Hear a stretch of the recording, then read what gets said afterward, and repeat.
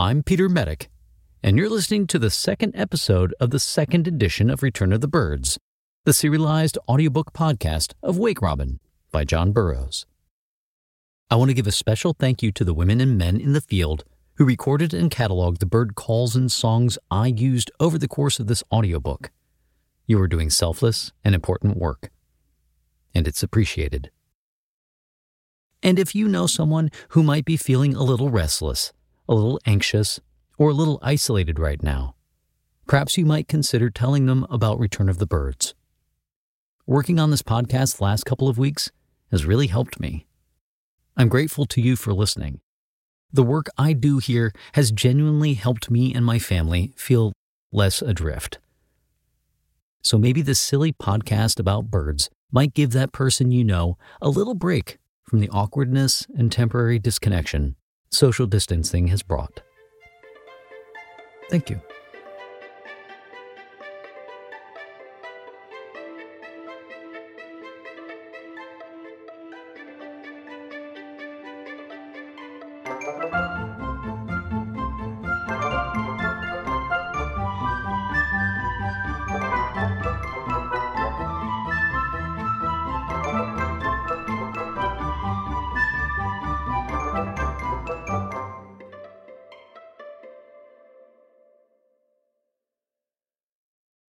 I could wish Robin less native and plebeian in one respect, the building of his nest. Its coarse material and rough masonry are creditable neither to his skill as a workman nor to his taste as an artist. I am the more forcibly reminded of his deficiency in this respect from observing yonder hummingbird's nest, which is a marvel of fitness and adaptation, a proper setting for this winged gem. The body of it composed of a white felt-like substance, probably the down of some plant or wool of some worm, and toned down in keeping with the branch on which it sits by minute tree lichens, woven together by threads as fine and frail as gossamer. From Robin's good looks and musical turn, we might reasonably predict a domicile of equal fitness and elegance. At least I demand of him as clean and handsome a nest as the kingbirds, whose harsh jingle compared with the robin's morning melody is a clatter of pots and kettles beside the tone of a flute.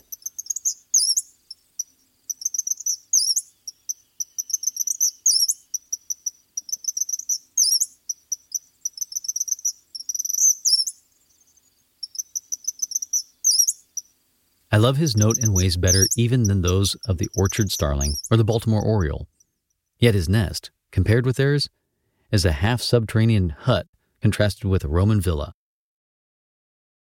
There's something courtly and poetical in a pencil nest. Next to a castle in the air is a dwelling suspended to the slender branch of a tall tree, swayed and rocked forever by the wind. Why need wings be afraid of falling? Why build only where the boys can climb? After all, we must set it down to the account of the robin's democratic turn. He's no aristocrat, but one of the people, and therefore we should expect stability in his workmanship, rather than elegance. Another April bird which makes her appearance sometimes earlier and sometimes later than robin, and whose memory I fondly cherish, is the phoebe bird, or the pioneer of the flycatchers.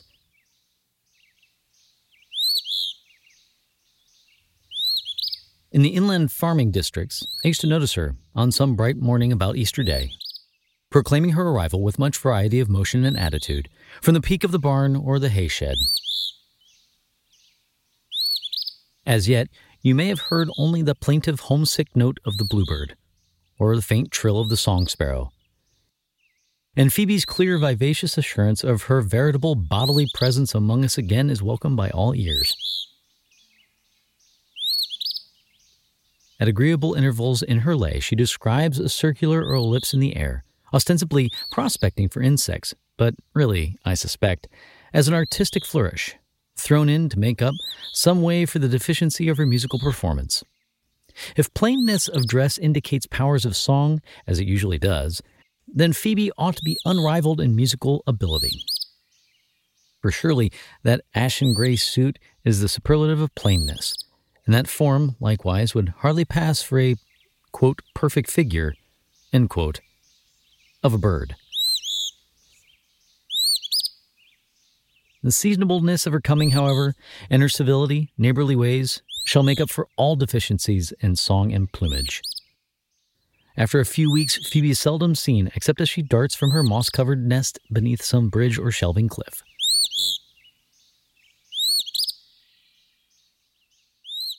Another April comer, who arrives shortly after Robin Redbreast, with whom he associates both at this season and in the autumn, is the gold-winged woodpecker, alias High-Hole, alias Flicker, alias Yarp.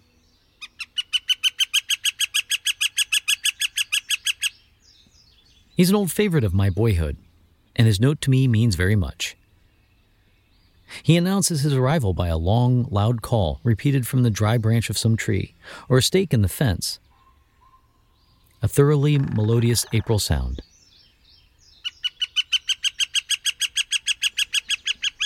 I think of how Solomon finished that beautiful description of spring. Quote, "And the voice of the turtle is heard in the land," end quote. And see that a description of spring in this farming country, to be equally characteristic, should culminate in like manner. Quote, "And the call of the high-hole comes up from the wood," end quote, is a loud, strong, sonorous call, and does not seem to imply an answer, but rather to subserve some purpose of love or music. It is Yarp's proclamation of peace and goodwill to all. On looking at the matter closely, I perceive that most birds, not denominated songsters, have in the spring some note or sound or call that hints of a song and answers imperfectly the end of beauty and art. As a, quote, "livelier iris changes on the burnished dove," end quote, and the fancy of the young man turns lightly to the thoughts of his pretty cousin. Ooh. So the same renewing spirit touches the silent singers, and they are no longer dumb. Faintly they lisp the first syllables of the marvelous tale. Witness the clear, sweet whistle of the great crested titmouse.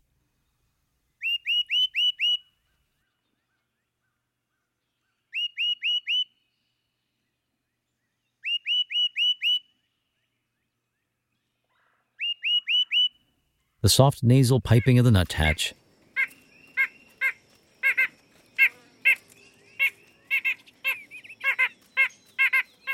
The amorous, vivacious warble of the bluebird.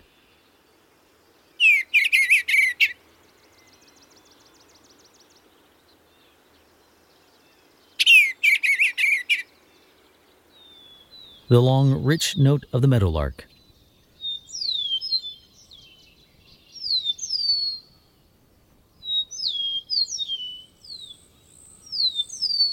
The whistle of the quail.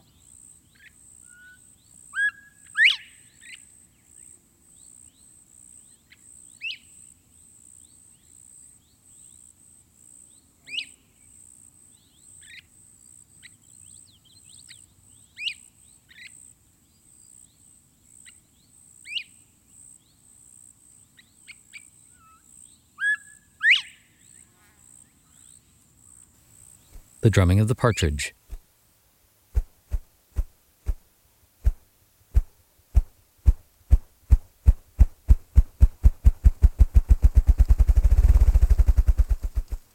The animation and loquacity of the swallows and the like.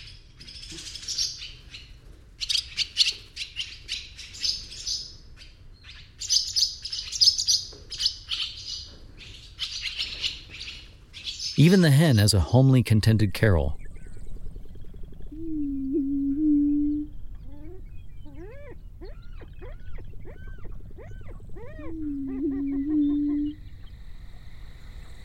And I credit the owls with a desire to fill the night with music.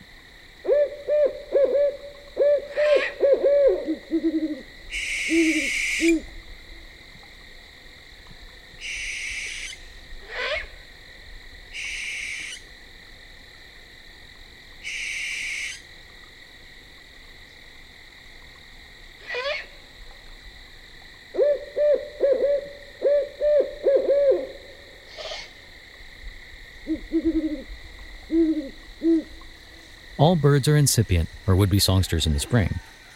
I found corroborating evidence of this even in the crowing of the cock.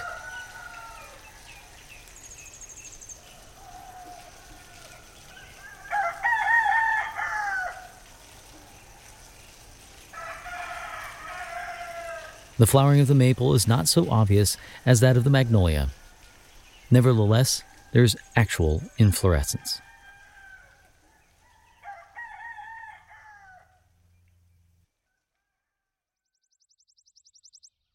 Few writers award any song to that familiar little sparrow, the socialist. Yet, who that has observed him sitting by the wayside and repeating with a devout attitude that fine sliding chant does not recognize the neglect?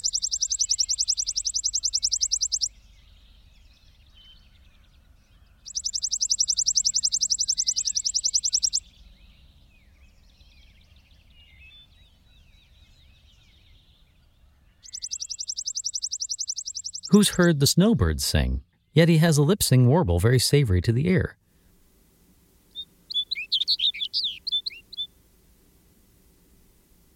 I've heard him indulge in it even in February.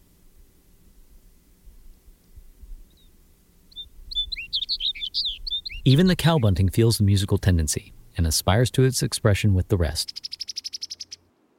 Perched upon the topmost branch beside his mate or mates, for he is quite the polygamist, and usually has 2 or 3 demure little ladies in faded black beside him. Generally, in the early part of the day, he seems literally to vomit up his notes. Apparently, with much labor and effort, they gurgle and blubber up out of him, falling on the ear with a peculiar, subtle ring, as of turning water from a glass bottle, and not without a certain pleasing cadence.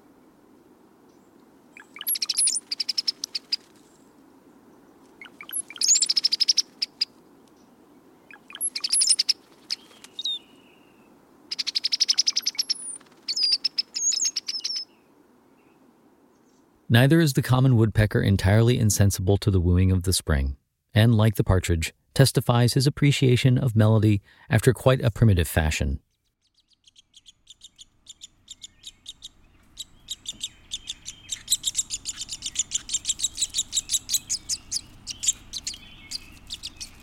Passing through the woods on some clear, still morning in March, while the metallic ring and tension of winter are still in the earth and air, the silence is suddenly broken by a long, resonant hammering upon a dry limb or stub.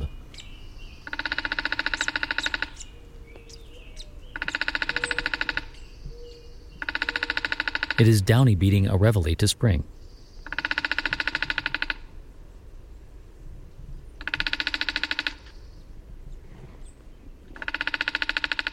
In the utter stillness and amid the rigid forms we listen with pleasure, and, as it comes to my ear oftener at this season than any other, I freely exonerate the author of it from the imputation of any gastronomic motives, and credit him with a genuine musical performance.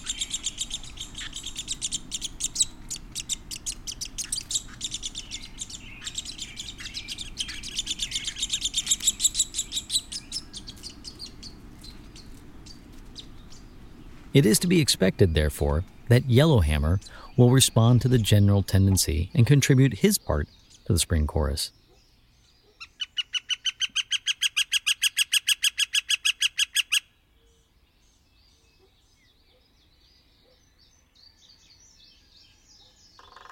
His April call is his finest touch, his most musical expression.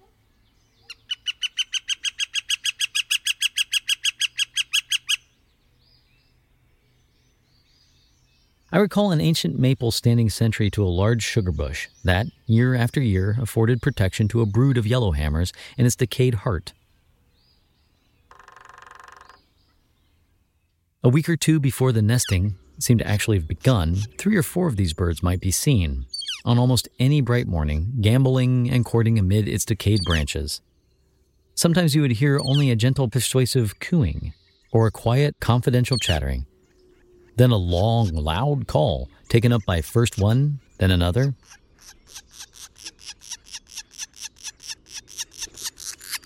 As they sat about on the naked limbs, anon, sort of a wild, rollicking laughter.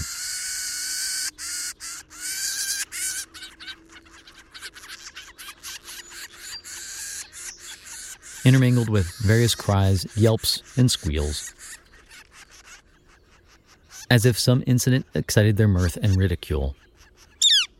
Whether this social hilarity and boisterousness is in celebration of the pairing or mating ceremony, or whether it's only a sort of annual housewarming common among high holes in resuming their summer quarters, is a question upon which I reserve my judgment. Unlike most of his kinsmen, the golden wing prefers the fields and the borders of the forest to the deeper seclusion of the woods, and hence, contrary to the habit of his tribe, obtains most of his substance from the ground, probing it for ants and crickets. He is not quite satisfied with being a woodpecker. He courts the society of the robin and the finches, abandons the trees for the meadow, and feeds eagerly upon berries and grain. What may be the final upshot of this course of living is a question worthy the attention of Darwin. Will his taking to the ground and his pedestrian feats result in lengthening of his legs? His feeding upon berries and grains subdue his tints and soften his voice? And his associating with robin put a song into his heart? Indeed, what would be more interesting than the history of our birds for the last 2 or 3 centuries?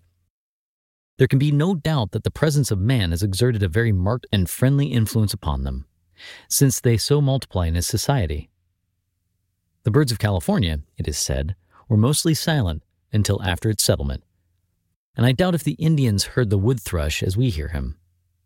Where did the bobolink disport himself before there were meadows in the north and rice fields in the south? Was he the same lithe, merry-hearted beau then as now? And the sparrow, the lark, and the goldfinch, birds that seem so indigenous to the open fields and so adverse to the woods, we cannot conceive of their existence in a vast wilderness and without man.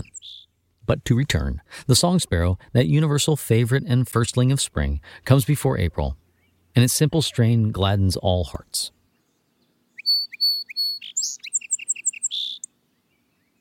May is the month of the swallows and the orioles. There are many other distinguished arrivals. Indeed, 9/10 of the birds are here by the last week in May. Yet the swallows and orioles are the most conspicuous. The bright plumage of the latter seems really like an arrival from the tropics. I see them dash through the blossoming trees, and all the forenoon hear their incessant warbling and wooing.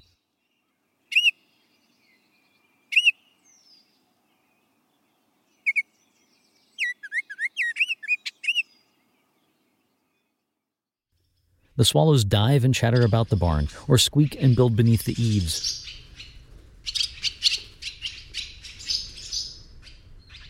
The partridge drums in the freshly sprouting woods.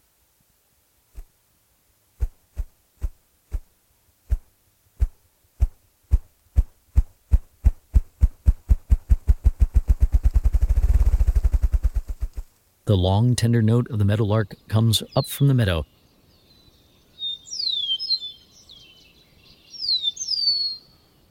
And at sunset, from every marsh and pond come the 10,000 voices of the hylas.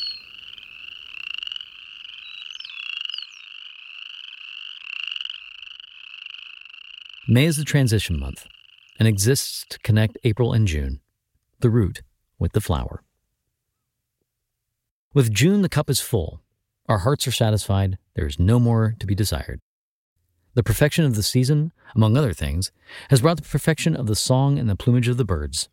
The master artists are all here, and the expectations excited by the robin and the song sparrow are fully justified.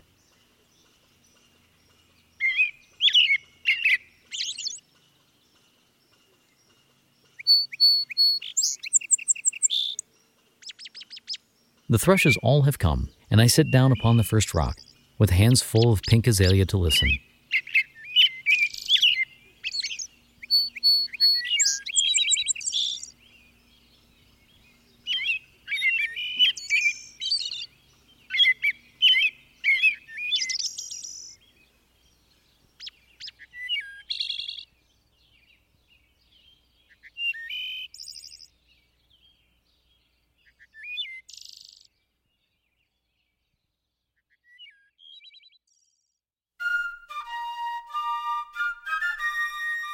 You listen to Return of the Birds, a serialized audiobook podcast of Wake Robin, written by John Burroughs and read by Peter Medic.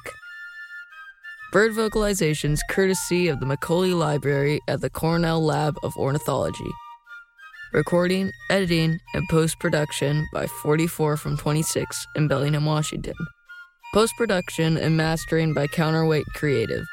recorded at One Fine Studio in Bellingham, Washington. Engineered, produced, and directed by Peter Medic. This has been a presentation of 44 from 26, a family-owned and operated media experiment. For more updates, we invite you to join the growing 44 from 26 community at 44from26.com or visit returnofthebirds.com.